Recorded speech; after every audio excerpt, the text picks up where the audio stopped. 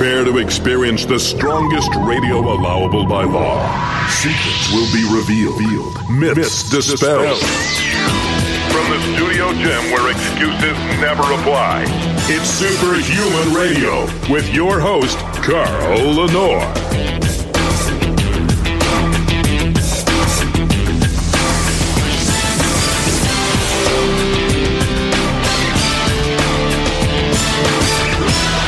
Welcome back to another episode of Superhuman Radio, the longest running health, fitness, and anti-aging podcast in the world.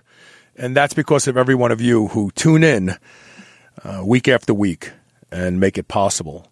Today is February 13th, 2020. For those of you listening to this show 100 years from now and realizing how smart our audience was. And we have to thank our title sponsor, Legendary Foods. Legendary Foods has introduced the Tasty Pastry.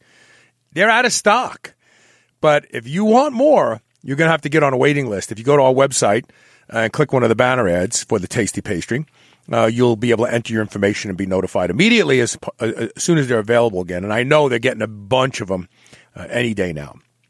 The Tasty Pastry took the Pop-Tart to a whole new level. 9 grams of protein, less than 1 gram of sugar, 4 impact carbs, but they actually taste better than Pop-Tarts. Go to eatlegendary.com to learn more. And, of course, click the banner ad on my website, superhumanradio.net, and get on the list. So when they run out again, you still have yours like I do. I eat one every day. They're delicious. I look forward to them. In fact, I toast them, and then I put Halo Top ice cream on top of them. And I feel like I'm eating crap, but I'm not. It's a wonderful thing. All right, so my guest today is none other than Keith Norris, my old friend. How you doing, Keith? Carl, I am rocking and rolling, brother. I just got back from the gym myself, did some heavy good mornings this morning, so I'm ready to rock and roll, man. How old are you now, Keith? 55. God bless you. You look great, man. You're aging very, very well. Very, very Thank you. Thank you. I feel like I'm 25. So, were you an upstart when you were young? Were you, kind of living on the edge, or were you pretty much a good person your whole life? No. You just asked me. No. You just asked my parents. I put them through the ringer. Hell no. Yeah, okay. I was a problem child for a long period of time. Yeah. Okay. Just curious. I just don't want to be the only one. So anyway, 10 years ago, you came up with this idea, and it's become so much more than I think you even envisioned it to be. But you came up with this idea that you were part of corporate America, grinding away, living the dream, doing the family thing, and then what happened? You said to yourself, I'm not crazy about what I'm doing, and the reality is I think I can help a lot of people if I follow a new path. Is that what happened? Yes. Yeah, so what happened, Carl, was I was employed by Big Pharma. I was a liaison between the pharmaceutical manufacturer and the FDA, and I played the whole smoke and mirrors game for many, many years. Really? And I didn't know that. Right, and I became very, very disenchanted by doing that because you rise to a certain level within corporate America, and you get to see things that not everybody else sees. Right? You get a more peek behind the curtain. You see what Oz is up to. And when I went into Big Pharma out of the military, when I was still, I think I was like 27 years old at that time, I thought I was doing humanity a service, right? What better way to help humanity, A, and B, make some bank? Because I was all about making some money too. You got to, when you're a young man, you got to be. You want to want to have a family. You want your children to have a good life. You want to put them on your shoulders so their trajectory is better. Right. That's what men do. Right. And so this was a win-win for me at that time. And I hit the ground running. I did everything I could. I'm a type A personality as it is anyway. And I rose very quickly through the ranks until I reached this position. And again, got to see, for instance, where's the R&D money going? I got to see how Big Pharma attacks the diabetes epidemic, right? And for them, it is not about food and exercise. It is all about interventions, pharmaceutical interventions. And I thought, well, damn, that's stupid because we can fix this. We can fix this epidemic. This is good. I want to stick with this for a second, right? So people think type 2 diabetes is a disease. It's not. It's a condition that you have to work very hard and be consistent day in and day out, probably for decades or maybe a decade, to give it to yourself, number one. Right. So when a doctor sees your blood sugar climbing, now it's like 100, 115. They don't offer you any advice on how to stop. But once it goes past 125, then they say, okay, you're going to have to take metformin. Just imagine if doctors said to their patients the way they tell them about other things, your blood sugar's rising. This is completely in your control to change. You got to move more, and you got to eat less refined carbohydrates, switch to vegetables, blah, blah, blah. That discussion doesn't happen. And you and I both know that both in university and in private practice, pharmaceutical industry creates the dialogue between the doctor and the patient. Absolutely. They control the dialogue. They control the training. Right. That's who. Right. And they outfit the labs. When you're a doctor in school, the labs are Merck. Merck donated this. Merck donated that. Right. And so, Carl, when you look at how this situation is set up, you have big food and big pharma controlling the entire conversation. Now, it's in big food's interest to get you to eat as much crap as possible. Right. Right? That's what they do. Crap is profitable. Crap is profitable. And the more you eat, the better. Right. So they manufacture these foods to be hyper palatable so that you can't quit. They know every button to push to get you to eat more. And here it is, folks. Salt, fat, sugar. You make a food with those three things in it, and people crave it. Right. You can't help it. Right. I mean, the old Lay's adage, you can't eat just one. You're damn right you can't eat just one. There's a reason. It's manufactured that way. Yeah. Right. And on the other side, do you think Big Pharma is going to recommend that you move and eat less crap? No, there's no profit in that. Zero. So you have this unholy alliance that just keeps spinning and spinning and spinning until we have the diabetes epidemic that we have right now. Now, who profits off of that? Big Pharma, right? You have a lifelong customer at that point. That is the holy grail of any entity, a lifelong customer, right? If you get them in their 20s and you keep them through their 70s, that's big money. Big money. I mean, that you know what? The reality is that pharmaceutical drugs probably outperform mortgages in portfolios. Yeah, and let me tell you, Big Pharma is big business. Now, there's a lot of problems with that, both personally for each individual out there, but America as a whole, worldwide as a whole. The same rise in diabetes is happening in China. It's happening in Europe. It's happening in South America. Who's paying for all of that? Right. Eventually, I don't care what model you look at for healthcare. None of them can sustain that. Well, in fact, I'm going to throw something out there, and you may not agree, and that's fine. But I'm under the impression from watching the trajectory of illness in our country, the trajectory of obesity in our country, and diabetes is the number one killer. It's not heart disease because you don't get heart disease until you get diabetes. But with that being said, I would offer that the crushing weight of loss of production and expense related to the diseases of modernity are a greater threat to the sovereignty of our country than pick two things, climate change and terrorism. Oh, absolutely. Absolutely. And this is ominous, and it's hanging over our heads, right? And we've seen some little quakes, right? You saw what happened to Detroit a few years ago, right, where they went into insolvency. Why did they go into insolvency? Largely because they could not handle the rising healthcare bills for their right. That's the canary in the coal mine. Right. This is coming down the pike very, very quickly. You just can't pay for it. You can't pay for it. And why aren't more politicians vocal about this? Because, folks, you know the analogy I used to use years ago?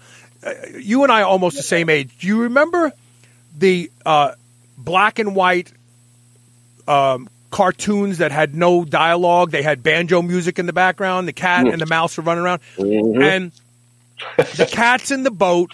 The mouse pulls the cork out of the bottom of the boat. The cat starts bailing water with the little can that's in the boat. And then when he realizes that it's inevitable, he looks at the camera and puts his hands up and he sinks. That's exactly the situation we have. We're talking about throwing more money on health care. That's just a can to bail the boat. We haven't plugged the hole to stop the water from coming in. Until we do that, this is an exercise in futility. I don't know when. Maybe it's 12 years when the world is going to end. Maybe it's 30 years. But at some point in time, the number of sick people is going to be so overwhelming that the number of healthy people will not be able to work hard enough and give all their tax dollars to keep them healthy, to take care of them anymore. And that's when, the car loses 6 of the 8 cylinders. It just starts sliding back down the hill. Carl, it's just what it is right now is we collectively as a society, as much as you and I can rail against this, and as much as Paleo Effects can rail against this, the larger portion of society is sticking their heads in the sand. And that includes politicians who, by the way, are largely paid off by Big Pharma, right? So they're not going to bring it up, right? This is just a huge, unholy alliance that just is spinning and spinning and spinning and spinning. And I've made the argument that it's probably the last profitable triangle that we have. You kick the legs out of one of those and the economy collapses. Right. And I've even said, Big Pharma and healthcare in general and politics, they are like conjoined twins that share a heart. One of them has to die in order to fix the problem, and neither one of them want to die. So they just want to go on the way they are. So you decided, I'm going to do something. I'm going to create an entity, an organization to help educate people about the realities of taking control of their own health and not becoming part of that paradigm. But I got to believe in the first couple of years you were banging your head against the wall because is it my imagination or people don't want responsibility? They don't want to know that they can reverse their own diabetes. And that's a huge portion of it, right? So 10 years ago when Michelle and I came up with this idea, and Michelle, by the way, was in corporate America along with me. She happened to work for an entity that built new Starbucks up and down the East Coast. She was a project manager. Yeah. So we were both in that world, and we were living the American dream. Big house, big cars, kids in the best schools, the whole thing. Right. Around 2005 or so, we started to wake up and go, why we have everything, every material thing we could ever want. Why are we so unhappy? Right. And this was the first awakening for us. Why are we so unhappy? And we started digging into that and trying to figure out. And we're like, well, we are both working for entities that we don't believe in. I mean, this is a serious cognitive dissonance with us. And so we're going to have to find a way out. So we decided at that time to figure out a way to exit out of corporate America. To what, we didn't know. But we were going to exit out. Long story short, 2008 happened. The 2008 housing crisis. All of our quote unquote fuck you money was tied up in real estate at that time. That was our exit plan. That evaporated almost overnight. At the same time, that had to be crushing to you, right? Because you weren't already building a boat to get on. You thought you had your boat, and then it literally just disappeared before your eyes. Yeah, it evaporated, and that's a whole other story about what kind of distrust that bred in us about the system, right? So we had already survived the 2000 .com crash because we were quote unquote smart enough to be heavily invested in real estate, right? So right. So the system for us was a lie, and we have a panel at Paleo Effects that's just that every year. The system is a lie. Right, and kind of taking a different view on this, with the idea being that that you are your own best investment, because you are the one that's going to operate under all circumstances. And you will show up for work every day. You know that you will get the job done. As soon as you start delegating those types of things out, you start to risk being held hostage by other things and people. Right. Including your health. Right. And this is what our society does right now. They outsource their health to the authorities. Well, then we get back into who are the authorities answering to? Big pharma, big food. The whole chain goes on. Anyway, during this time, we were exiting out. We didn't know into what, but we knew what we weren't going to do any longer, and so we were planning our exit strategy. In 2009, we lost a daughter to an auto accident. That was obviously devastating. Very sobering, right? Right. So she was 22 at the time. She was 3 days before her 23rd birthday, a week before her college graduation. It was a horrible time for both of us. Long story short, we decided we are still on this path, because what would Brittany want us to do? Turn tail and go back to doing what we didn't want to do just to make money? Or would she rather us chase our dreams? Right. Take a chance, roll the dice, chase our dreams. So we decided to chase our dreams. We got out. I opened gyms in Austin, Texas, and she is a chef, so she created a catering company, and we were off and running. We bootstrapped our way from near bankruptcy, bootstrapped our way back up to, okay, we're making it. We got this. We're making it. In 2011, we went to the initial Ancestral Health Society Summit that was in California that year at UCLA. Went to that show. Very, very academic show, as it should have been. These are where papers are released out into the public. And we thought, that was an excellent show, but what could have been better about that show? What could they have done different? Because really what they did was there was a firewall between average people and intellectuals. Exactly. So the intellectuals were embraced. Those who had positions in this silo already, they were embraced. But the average person was probably intimidated to even show up when they realized what was being, that's not for me. So you had to make it, in order to actually have an effect on changing people, you had to make it embrace the average person. Exactly. And so Michelle and I were on a Southwest airline flight, and we were sitting on the tarmac at LAX getting ready to come back to Austin, and we thought, what could be done about this show to make it different and more relevant to the even an educated layperson? Right. And on the back of a napkin, we started jotting down ideas and what that would look like. And in our minds, we were thinking, Michelle and I, who are we going to hand this off to and let them run with? And we thought, nobody. Well, nobody. So yeah, and so by the time we got back to Austin, we had a rudimentary business plan, literally on the back of a Southwest Airlines napkin. We ran with it. 6 months later, we had our first show. We drew, and by the way, we intended it to be a mastermind with about 100, 150 people. That quickly turned into almost 800 people, so we had to scramble to find a venue. And that was first show, 2012. We had 50 speakers, about 800 attendees. Last year, by way of comparison, we had over 8,000 attendees. 120 speakers, and about 240 vendors, sponsors. And this thing has grown exponentially. And it's because we are co-creating with the attendees and the speakers and the vendors and as we go along. We are not dictating from on high what should be. We are actually in a process of co-creation with everybody. Right. And that's actually a better way to create something anyway. Right. So real quick, for those who may be tuning out shortly or something like that, this is the 10th year.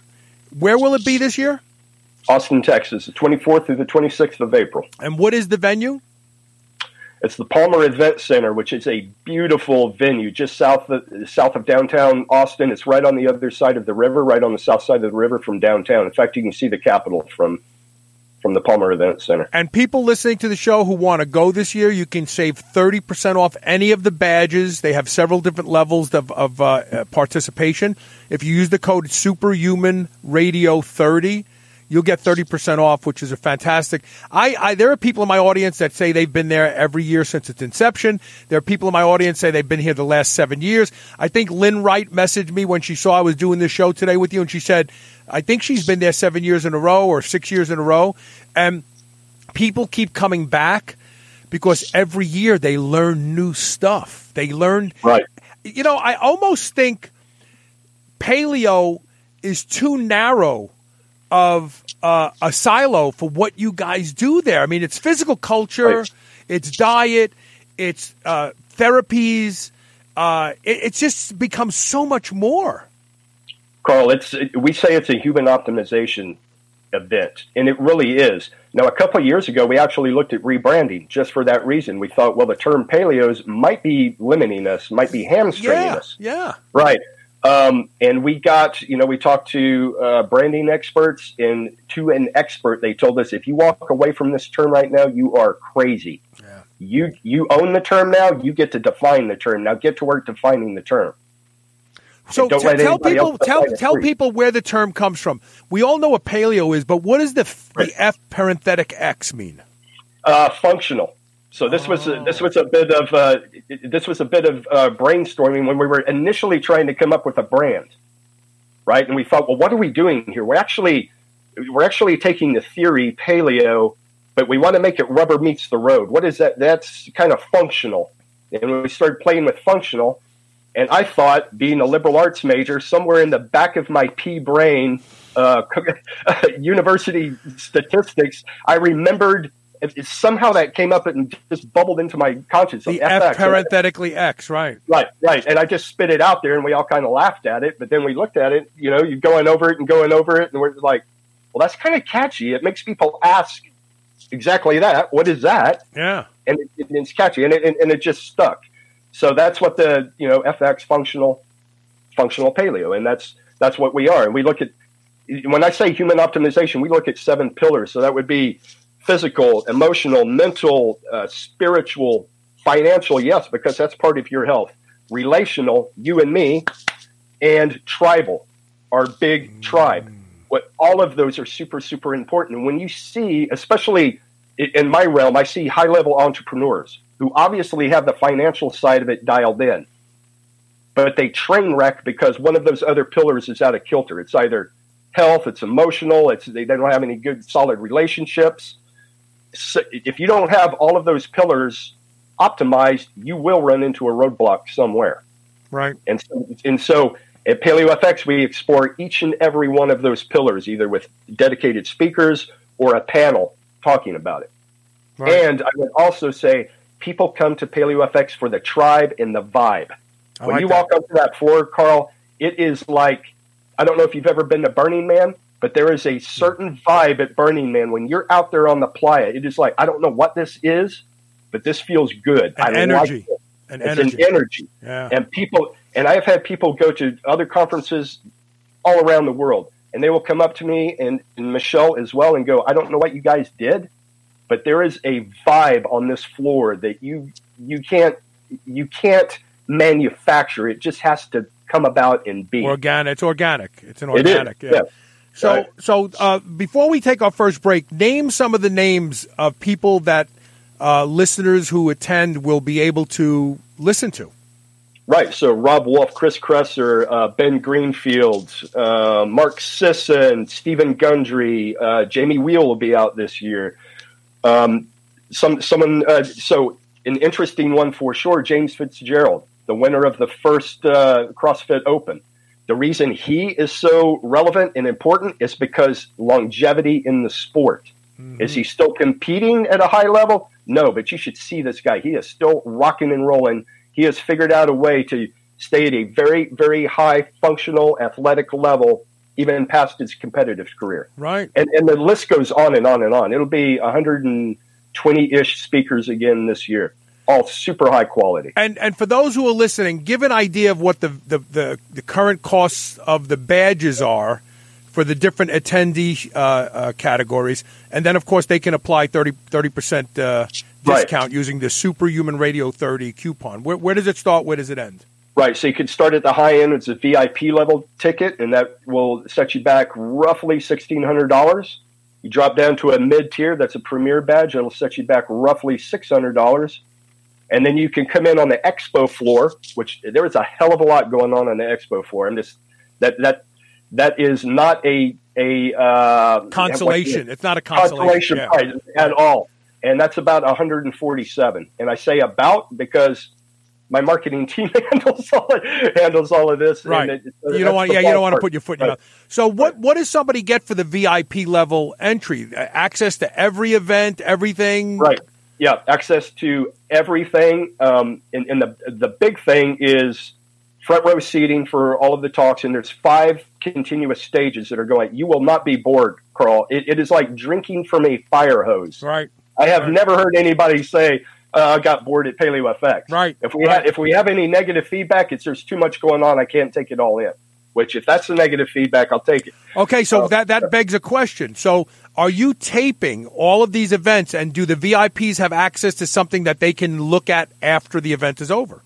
I don't know about that. We're still considering that, but yes, we tape the keynote stage. And that would be great, right? Like a guy like me, I have ADD when it comes to this kind of stuff. I want to be everywhere, but I can't.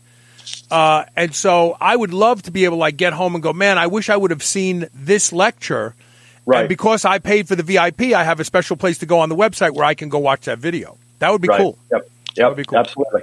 And I think most people who buy the VIP pass, they buy it for this, because they have access to the same lounge that the speakers have access to.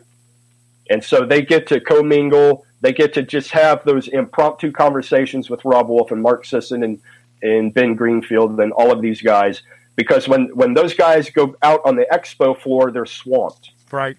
Right. Now they go out there a lot because they love interaction with the crowd, but to be able to pull them off to the side and have a conversation with them, that's not going to happen. Impossible. Right. Right. Yeah. But you can do that behind the scenes with them if you're a part of the VIP group. Right. Yeah, and that's very cool. The VIP lounge is very, very cool because there's all manner of biohacking companies up there. The hyperbaric lounges, all kinds of cool toys up there to test drive. That's very, very cool. I want to take a quick commercial break. When we come back, I want to talk about the human zoo, and here's why. Right. Randy Roach and I did a show around 2008 called Humans in Captivity. We have this illusion that we are free. But when you look at how humans are treated today, with laws and geographical challenges and so on and so forth, we really, while we don't have cages around us, we really are captive to a certain type of system that actually promotes diseases of modernity. I want to talk about the whole human zoo concept that you've adapted to, okay? So we're talking with Keith Norris. The website is paleofx.com. If you use the coupon code SuperhumanRadio30, you'll save 30% off, which is huge. Regardless of what badge you get, that's a huge savings. Check it out. We're going to take one quick commercial break. We'll be right back. Stay tuned.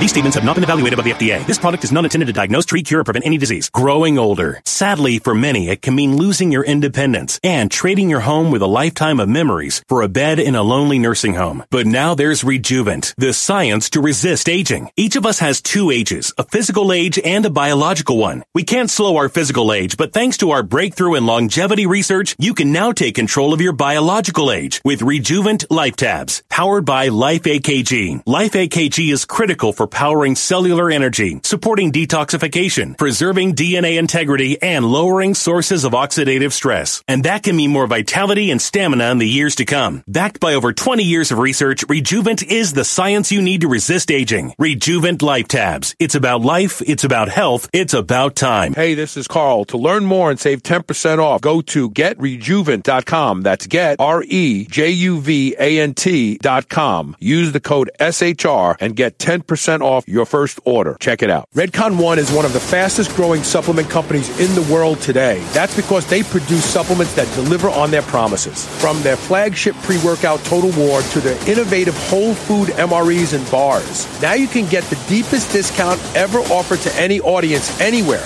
Use code SHR and get 25% off all Redcon One products today. SHR and 25% off. Go to redcon1.com. That's REDCON, the number 1.com. Do you remember those delicious toaster pastries you had when you were a kid? You know, the rectangular sugar-filled snacks? Well, guess what? Legendary Foods has just made low-carb toaster pastry. This is the first of its kind, and honestly, these things are amazing. They have 3 to 4 net carb, less than 1 gram of sugar, and 9 grams of protein. You can eat them right out of the wrapper or lightly toast them. The only question is, which flavor? Strawberry or brown sugar cinnamon? They're available at eatlegendary.com and Amazon. Are you still on the fence about Body Protection Complex BPC Oral from drseeds.com? Listen to Maggie Kuhn, one of the owners of the C-Bus Lifting Company gym in Columbus, Ohio. I had been having some nagging tendon issues that weren't injuries, just things that were annoying. You know, I'm 58 years old, so just older tendon kind of issues. For us powerlifters, you know, we really don't stop training when we have just nagging issues. We just kind of keep pushing through. And I started the BPC. What I noticed was I was doing some heavy tricep stuff that would have killed me before when I had an elbow problem, and I was able to do this with literally no pain at all. Go to drseeds.com, drseeds.com. Use coupon code SHR and save 20% off your bottle of BPC Body Protection Complex today. You've heard about blood flow restriction training since 2006 on SHR, but you're still on the fence. Well, here's the push. BFR is more effective at building muscle than anabolic steroids. That's right, I went there, but it's because it's the truth. My experience with the Be Strong blood flow restriction system is proof to me, and now I'm asking myself why I waited so long. You'll see undeniable changes in the targeted muscles in days and weeks like nothing you've ever tried before. I will never stop using them. Give Be Strong a try. Go to BStrong.training/super-human and use code SHR for 10% off. If you haven't searched hydrogen water in PubMed yet, you must. Hydrogen-infused water possesses undeniable performance, health, and longevity benefits in the realm of real biohacking. Hydrogen water machines cost hundreds to thousands of dollars. Now you can have the strongest hydrogen-infused water conveniently anywhere you want it thanks to Drink HRW. They make the only legal and clinically validated formula to create hydrogen water instantly. I thought this stuff was BS till I started using it. The effects on my training and my gut are undeniable. I have more energy and I last longer without stims. You have to try Drink HRW Maximum Strength Hydrogen Water Tablets today. Go to h2waternow.com and use the code SHR for 10% off today. Your radio just got ripped. It's Superhuman Radio.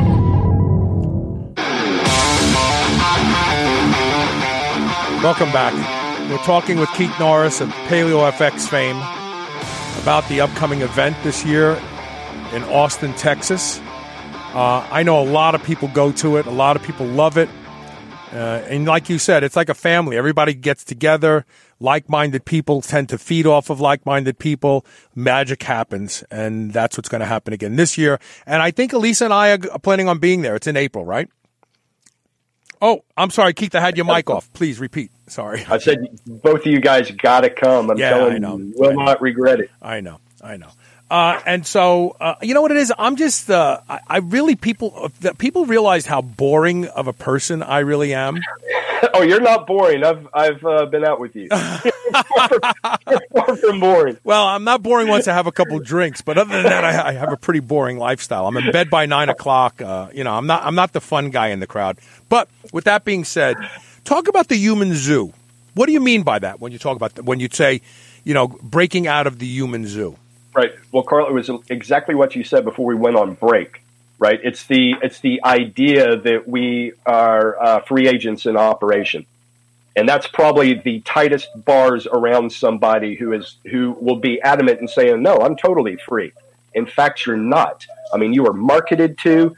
You live in a society that is in an environment that is a manufactured environment. You have this 3,000-year-old chassis walking down in a modern environment that is anything but healthy. The food, the pollution, the creature comforts, all of these things, right?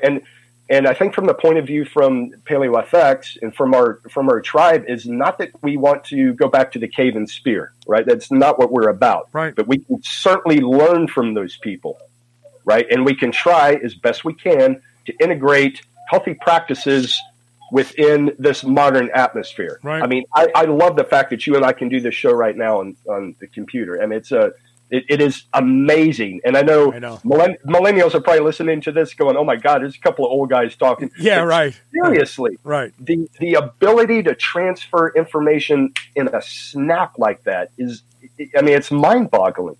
And yet, you spend too much time doing this, it's a detriment to your health. Right? You have to. This body was meant to move. Right. This body was meant to survive. It was meant to go through periodic instances of stress. That's how it gets stronger. Both in the immune system, the physical body, all of it needs periodic instances of stress. And to the extent that we mitigate those stresses, thinking we're doing ourselves a solid, we're in fact not. Right. And there is a balance in that. And that same type of thinking goes to the educational system. I look at the way that we are so connected in one way via social media, yet we are so disconnected personally, right? Yeah. How becoming can a big problem today? Right, exactly. How can someone living in New York City feel alone? How does that happen? Right. Because they've lost the ability to connect on a personal level. Right. And I don't know if you've read the book Tribe by Sebastian Junger. I have not. Tell me about it. Excellent book. It talks about, from the most part, it talks about, and I experienced this when I was in the military. So you would go on deployment, right? And you're surrounded by guys who have your back. You have their back. It's life and death situation. Right, all you can think about when you're on deployment is getting back home. That's the only thing that keeps you going. Right, getting back home. The second you get back home, you're not home for 24 hours and you're depressed. Right.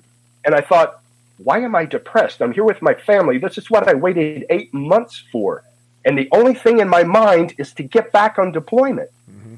What the fuck is that about? Right. I think we've actually talked about that on the show. So I used to do a show with Nate Morrison, who has been deployed like 26 times.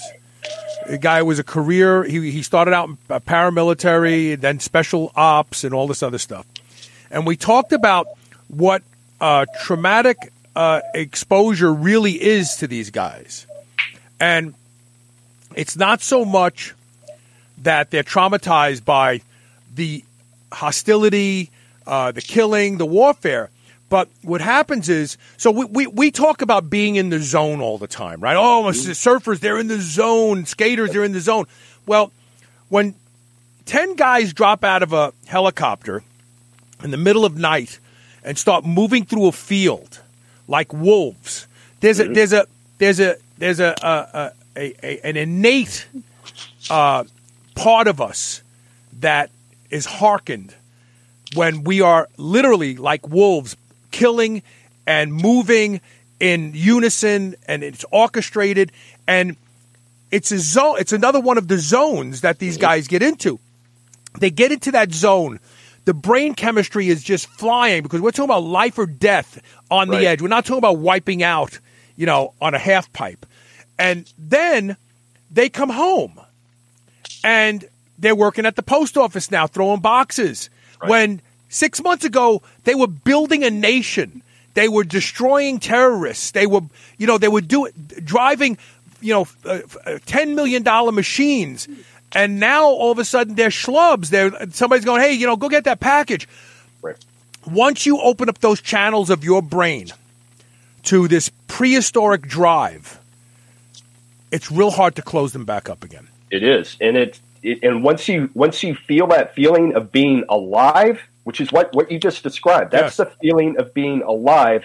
You come back to normal society, which has been gentrified, and you've taken all the fear out of it for the most part. You've just taken all the risk out of it.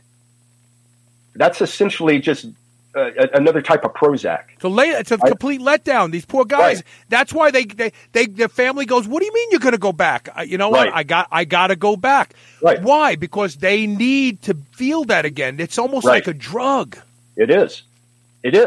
And for the normal person, Sebastian Junger also talks about, people in, say, earthquake zones or hurricane zones, things like that, where there was a natural disaster and people had to come together, right? And you ask those people after the fact, at what period of your life did you feel most alive, connected, and part of a greater good?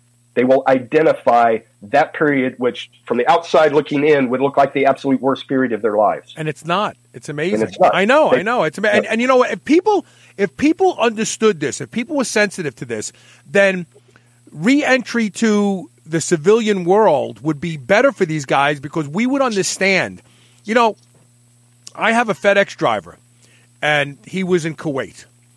I don't look at him like I look at the average guy.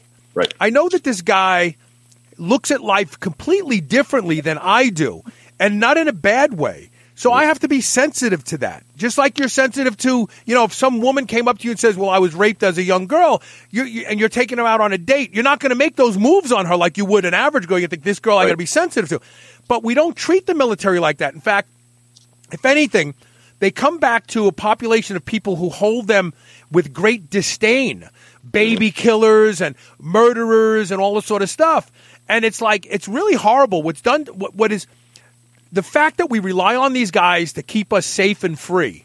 But then when they come back, we treat them like garbage. Right. And we should treat them, we should give them jobs that maybe they're not ready for. We should help them reestablish their lives. We should do this because we do it for other people who fall into silos, who don't deserve it, when these guys are out there literally dying or ready to die for us. I'm telling you, the more risk averse a society becomes, the more deadened and depressed it becomes. Mm-hmm.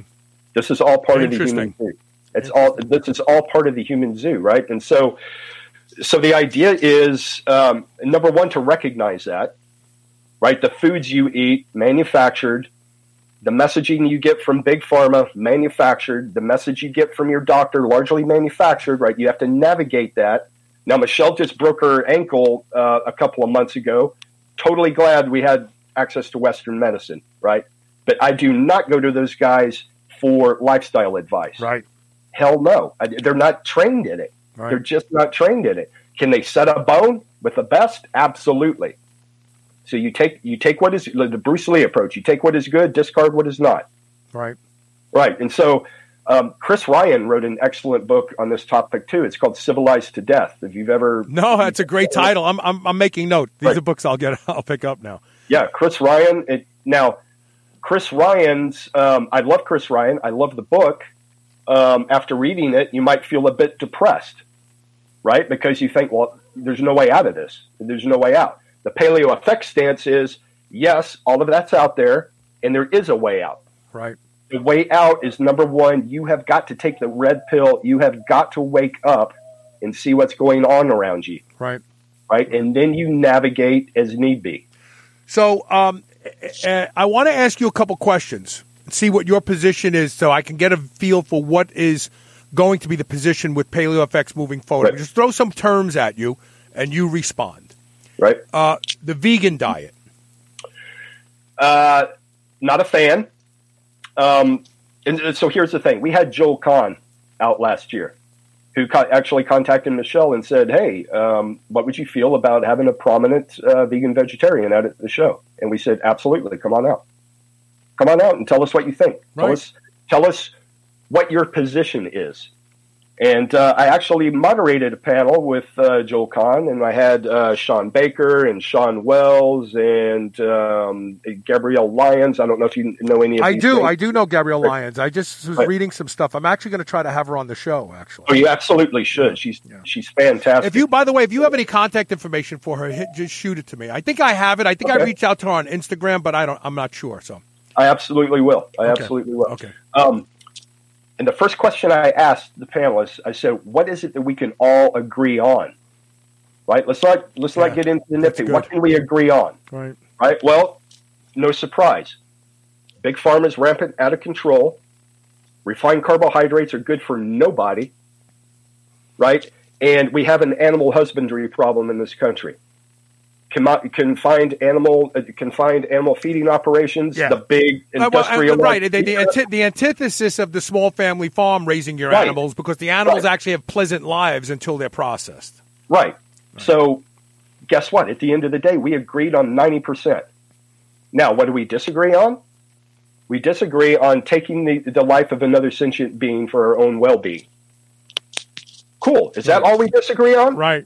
That's interesting. That's an interesting approach, yeah. And we agree on 90%. Then why are we focused on arguing on the 10%? Well, and the reality is, if you believe in evolutionary drivers, if you believe in ancestral impacts on us, there were periods of time where we probably did eat vegan because we didn't catch any animals for a while. We weren't going to just starve.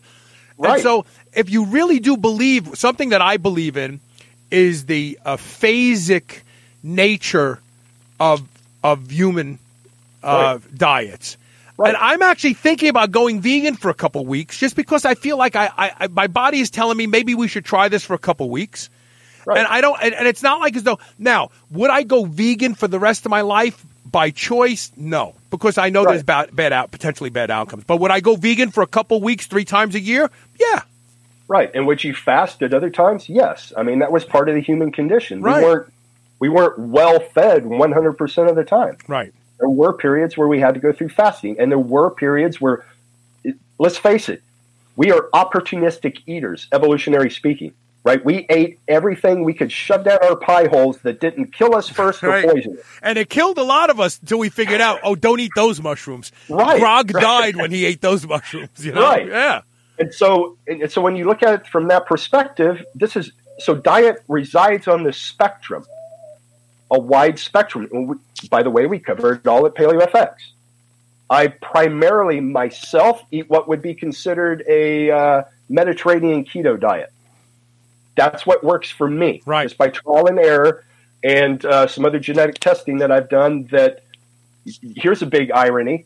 The 2 people who created Paleo FX happen to carry an allele, APO34 allele, that predisposes them to have trouble with saturated fat, too much saturated fat in their diet.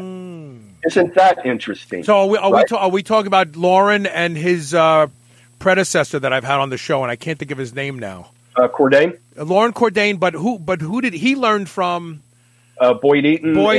Who's been on the show. So both of those guys had that allele?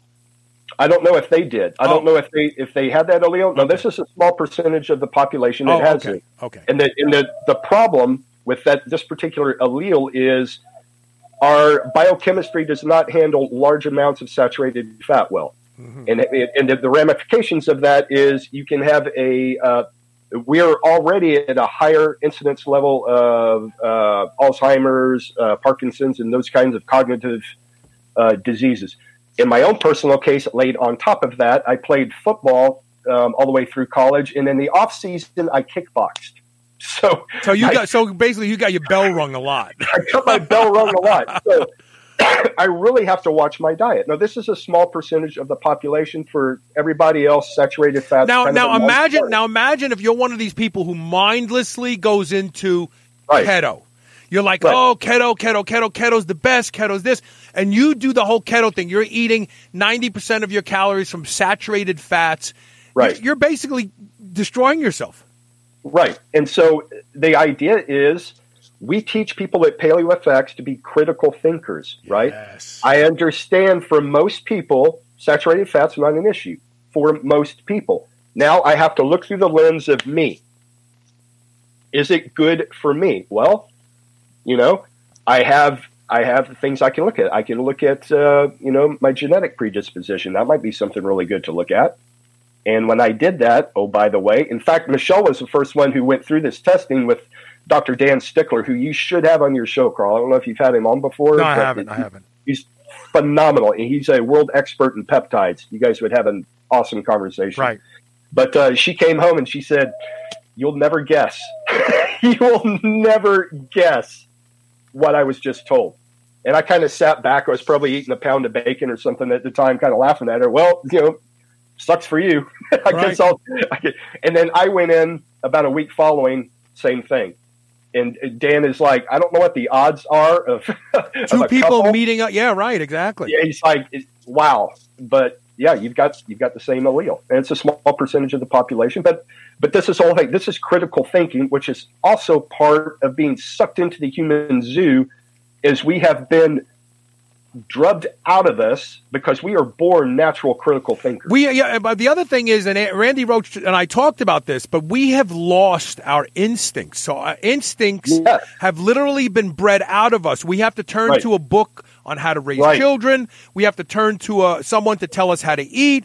So we have no instinctive when it comes to look, wild dogs. No farmer has ever stepped out his back door and said, man, those wild dogs ate all the corn again last night. Because wild dogs aren't eating corn. But once you domesticate them, they're eating corn. So, domesticated dogs have the same diseases that humans have, diabetes and cancer. Number one killer now is cancer of golden retrievers and Labrador retrievers. And so we don't have the instincts on what to eat anymore. And on top of that, we have people in these silos telling us, this is the only way to eat. And when people start talking like that, Keith, I literally walk away because you don't know anything about me. You don't know, forget about my genetics, but the influences of the origin of my diet from 500 years ago in Italy. Like, you don't even know what foods were available to me. How can you make such a broad statement like, no, you should be eating this way? Right. About the only thing we can say broadly is that sugar is good for nobody. Yeah, I agree. Right.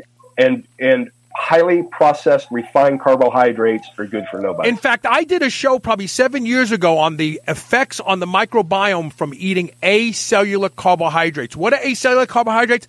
Any flour, whether it's tapioca flour, wheat flour, rice flour, once it's turned into a flour, the digestion process happens all in the gut and small intestine. And it feeds bad bugs. So if you're eating flour-based foods, we're talking about highly refined, it's destroying you. And I don't care. Well, it's not wheat. It's no gluten. It's tapioca. Dude, it's flour-based. Don't eat it. Right. There's an interesting study that came out, and I can't remember the guy's name right now that presented it. But in essence, he was studying rats, and rats. Initially, the study had nothing to do with diet, right? But they had these different rats separated out into different groups, and the rats were supposed to eat the same thing, right? And in fact, they were eating the same thing. But some of the rats got kibble, some of the rats got different types of food, and some of the rats got a pulverized, powderized version of the same thing, right? But it was powderized and pulverized. Right. Acellular. That's called acellular. Right. And that group that got that type of meal, even though it was the same type as all the other rats, showed diabetes and obesity, and they could not figure out why. They're like, the food is the same. And so they kept backtracking. Are you sure the food's the same? Yes. Look at the content, the nutrient profile, everything. And they're scratching their heads, and they're going, well, what's different? And they finally came, oh, that's powderized. Is that what it is? It's powderized so their digestive systems don't have to break anything down. It's not a natural process for them. It's immediately absorbed in the gut, yada, yada, yada.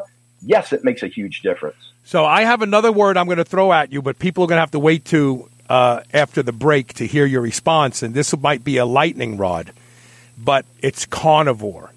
So now we're going to talk about that when we come back. How's that sound? All right. Go to paleofx.com. Use the coupon code SuperHumanRadio30. Save 30% off any badge, and we will be there. Elise and I will be there, and we will see people. I promise you. I want to go to Austin anyway. I like Austin. It's a fun city. Stay tuned. We'll be right back.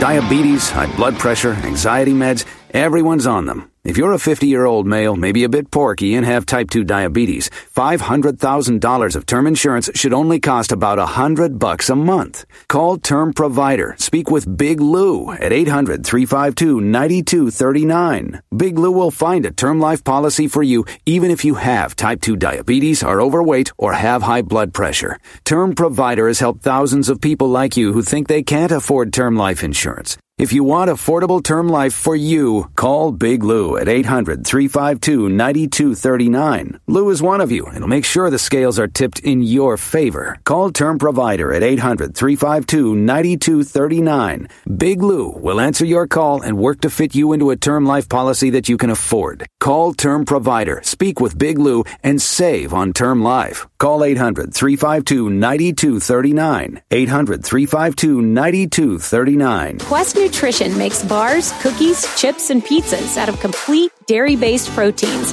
Our products minimize net carbs and sugar without sacrificing taste.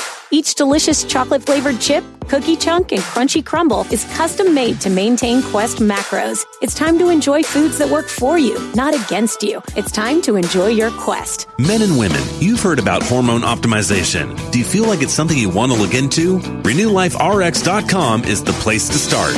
Their doctors can help you with the solutions. RenewLifeRx.com has a simple process for lab work, consultation, and taking a deep dive into where your hormone levels can be improved. Superhuman Radio listeners get 30% off your initial lab work and consultation. Go to RenewLifeRx.com to schedule your no-obligation phone consultation today. Feel younger, get in better shape, and be more productive at RenewLifeRx.com. Hey, this is Carl. For 14 years, you've heard me talk about Can-C eye drops, and they being the reason that I do not need reading glasses at now 61 years old. But I regularly get emails and messages from people who've been using Can-C and having some amazing results. Recently, I got an email from a fella named Chad, who, because he was on dexamethasone eye drops for over 6 months, developed a cataract. Can-C eye drops actually reduced my cataract to the point where even my doctor has a hard time finding it. I will never stop using Can-C eye drops twice a day. I've been using them since 2008, he says. And you should be too. There is no better way to keep your eyes healthy and seeing clearly than Can-C eye drops. Go to wisechoicemedicine.com today and get on board, and we will both be looking into the future with very clear vision. New Mass Pro Synthogen X2 just upped its own legendary game. To distance itself even further from the rest of the pack, Synthogen X2 now has double the key active ingredients. If you've ever wondered what steroid-like recovery feels like, Synthogen X2 delivers. See why others compare it favorably to powerful bodybuilding drugs at Synthogen.com. Mass Pro Synthogen. When you train with it, you'll gain with it. You've heard me talk about the chill pill on the show and how effective it is at helping people who suffer from social anxiety, or sometimes when you just want to take the edge off to a long, stressful day. Well, listen to this story from Dylan Goutreau. Definitely takes anxiety away, which I have a long history of having. Started out at 2 milligrams a day of Xanax. That was at 8 years old. And so I stopped using benzos 3 years ago. Extremely difficult. Yeah, so I spent about 3 years trying to find anything and everything I could that would be healthy for me to help with anxiety. Because I'm talking, full out panic attack. The chill pill was the first thing that I've found that actually in the middle of a panic attack I can take, and it definitely subsides. Go to drseeds.com. That's DRSEEDS.com. Use coupon code SHR and save 20% off your first bottle of the chill pill. Check it out. I promise this is one supplement that delivers. Listen strong. It's Superhuman Radio.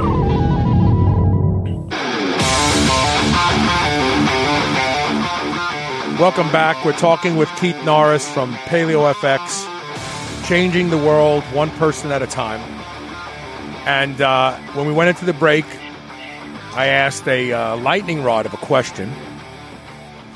What Keith thinks of carnivore diet, exclusively meat, only meat, nothing else but meat. What do you think? Yeah, so here's what I've seen, Carl, in practice. I have seen people go vegetarian and seen profound life changes, right? Their health improves and they feel better and they do great. I have seen people go on the carnivore diet, same thing. Their health improves. Now, here's the thing. Initially, why is that? I would say it's because they've removed all the crap out of their diet. And what you just said just now is something that is really lost on people. It's not what you're eating, it's what you're no longer eating.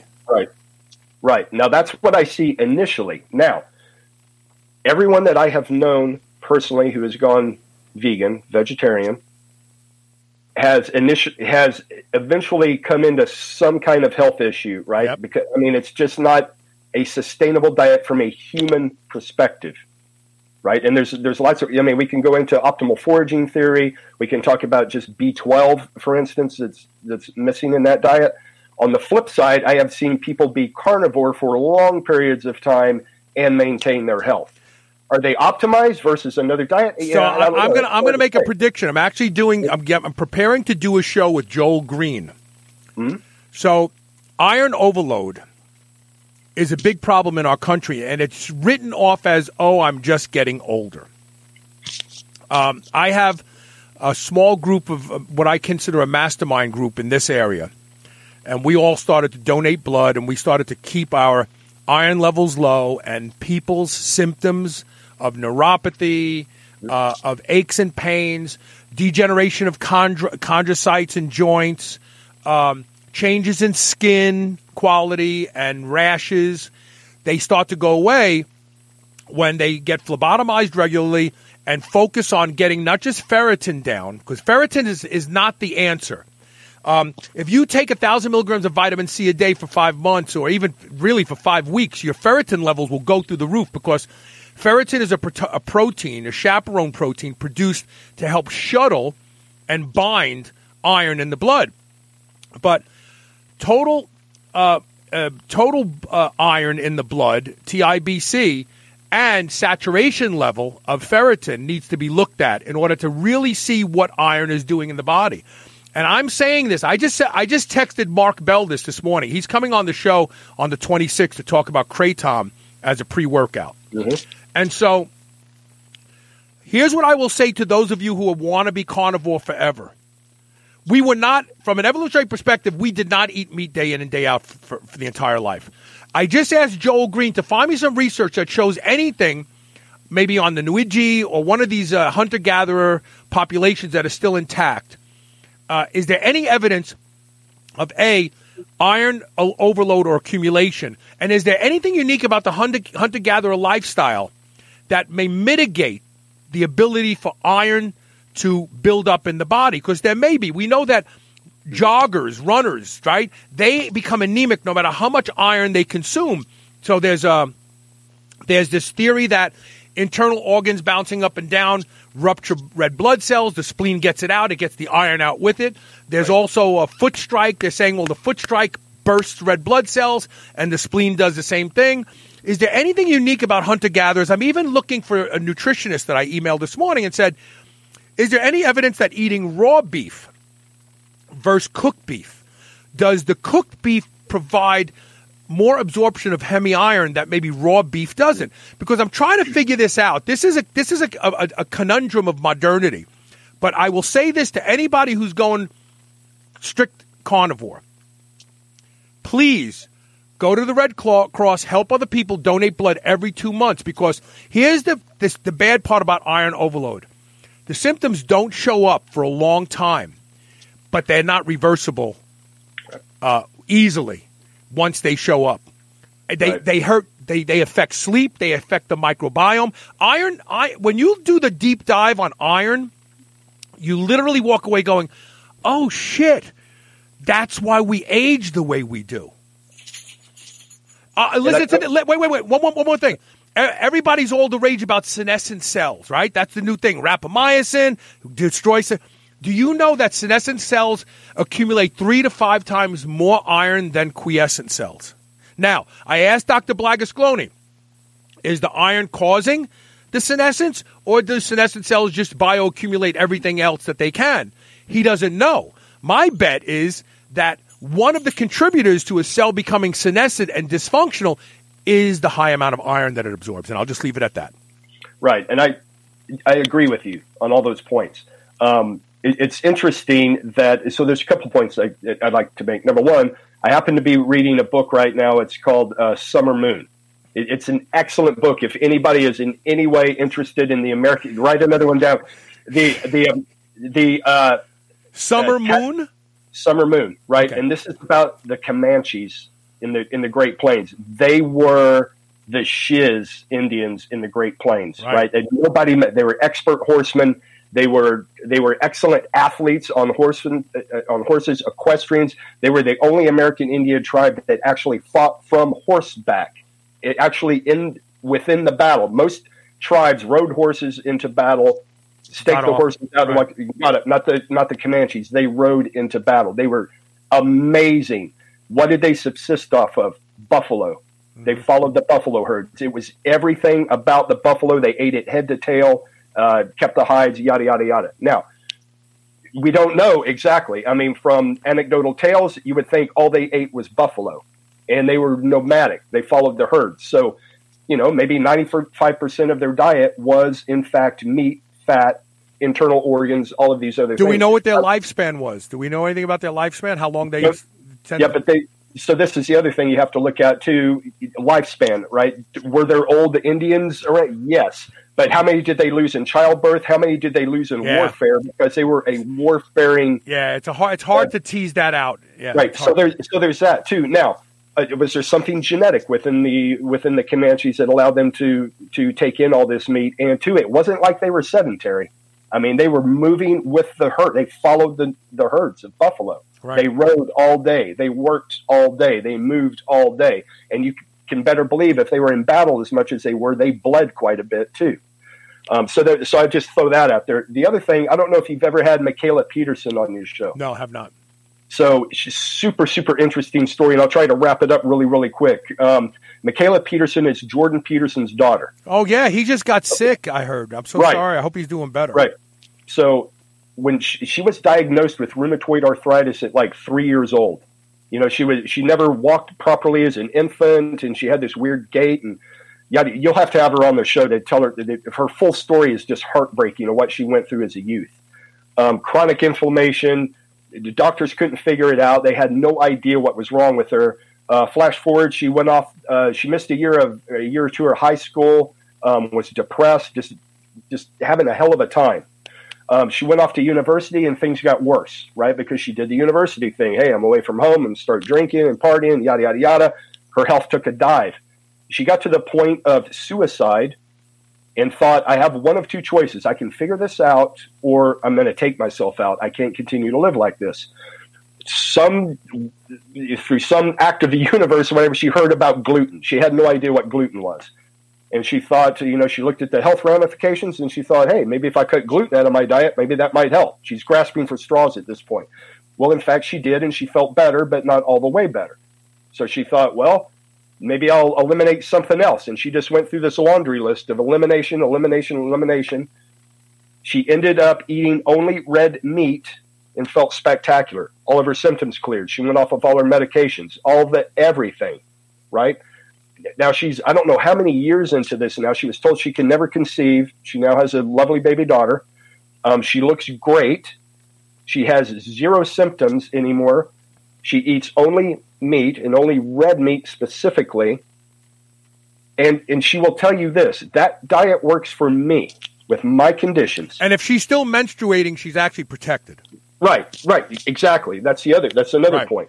Right. And she says, this diet works for me, and it's not like I don't want to reintroduce foods into my, she said I would can't. Yeah, she can't. She said, I just can't. She said, I'm, whatever she is, 26, 27 years old. She said, I would love to go out with my friends. Have a pizza. Have a pizza. Not be that person who has to order just a ribeye and nothing else.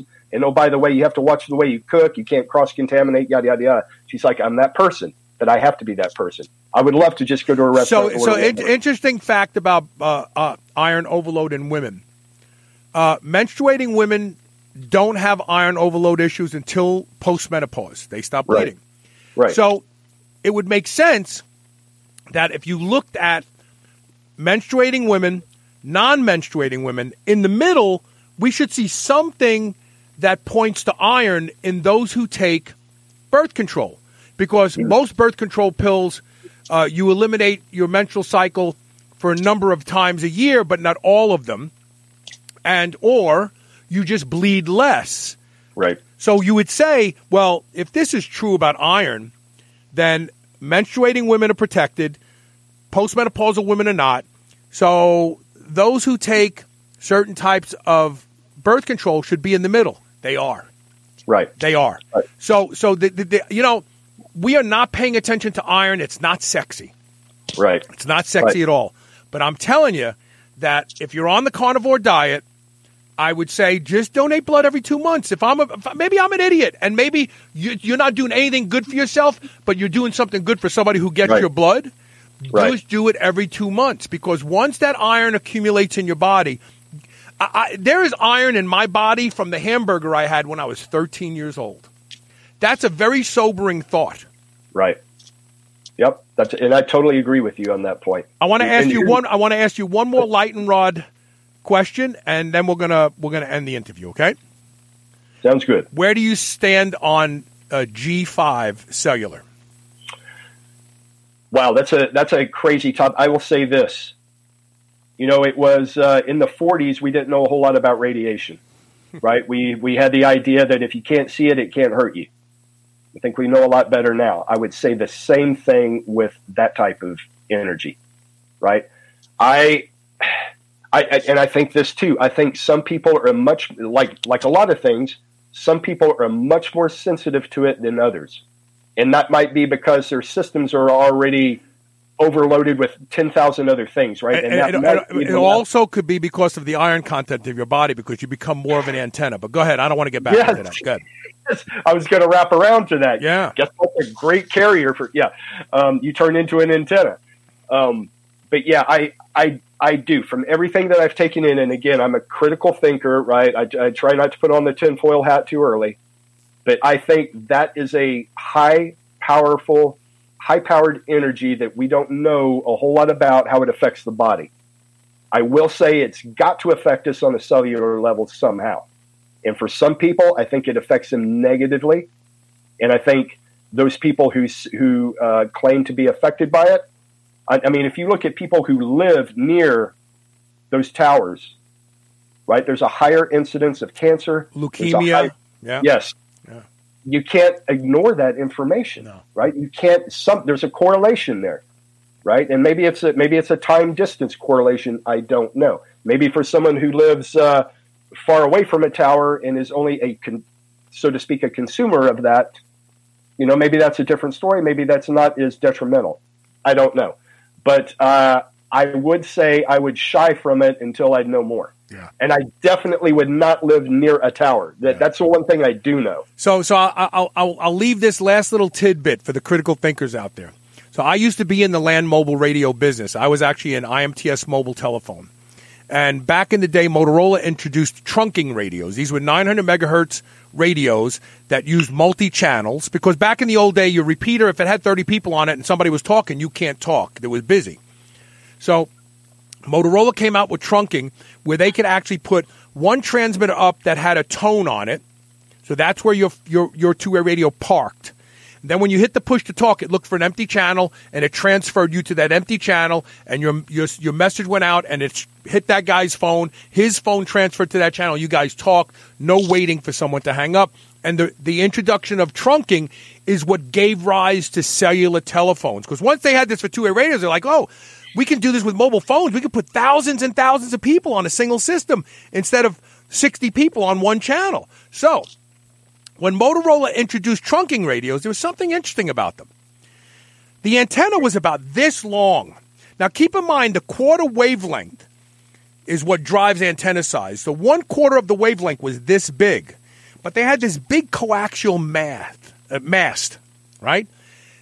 And I talked to an engineer at the Land Mobile Radio Show when trunking first came out, and I said, why is this antenna on this mast? And he said, well, we've done some studies, and it could contribute to the formation of cataracts. So we don't want the two-way radio radiating directly into your face, so we put it on this 14-inch mast, so it's radiating up here. Enter cellular telephones, and the antenna is built right into the thing, and it's radiating right into your face all the time while you're on it. Right. So, whether or not, and you said something earlier that I want to close on. Creature comforts are something that we are driven to want. Oh, it's status. I've got the latest this. But creature comforts aren't always good for the creature that's using them. That's absolutely true. And you said that at the beginning of the show. Absolutely true. Keith, it's great having you on the show. We need to do this more often. The website is paleofx.com. The coupon code is superhumanradio30 to save a whopping 30% off. Even the low price one, the $150 ticket, you'll save 30% off by using that. And Elisa and I will be there. We're going to be there this year. I've missed it too long. And I want to be around all these people. They've been on, all of them have been on, well, most of them have been on my show over the years. So it gives me a chance to hang out with them. I'm telling you, Carl, it's the best networking experience you'll ever have, rubbing elbows with these people. And you'll flesh out your show for the rest of the year. Right, for the rest of the year. I'll have everything already lined up. Keith, thank you for being on the show. Please send my love to Michelle. I will. Hope her ankle, is it her ankle that she broke? Or it's her ankle, yeah. That's a touchy one. There's a lot of fragile things going on in the ankle. Right. So I hope she recovers to 100%, and we'll see you in April.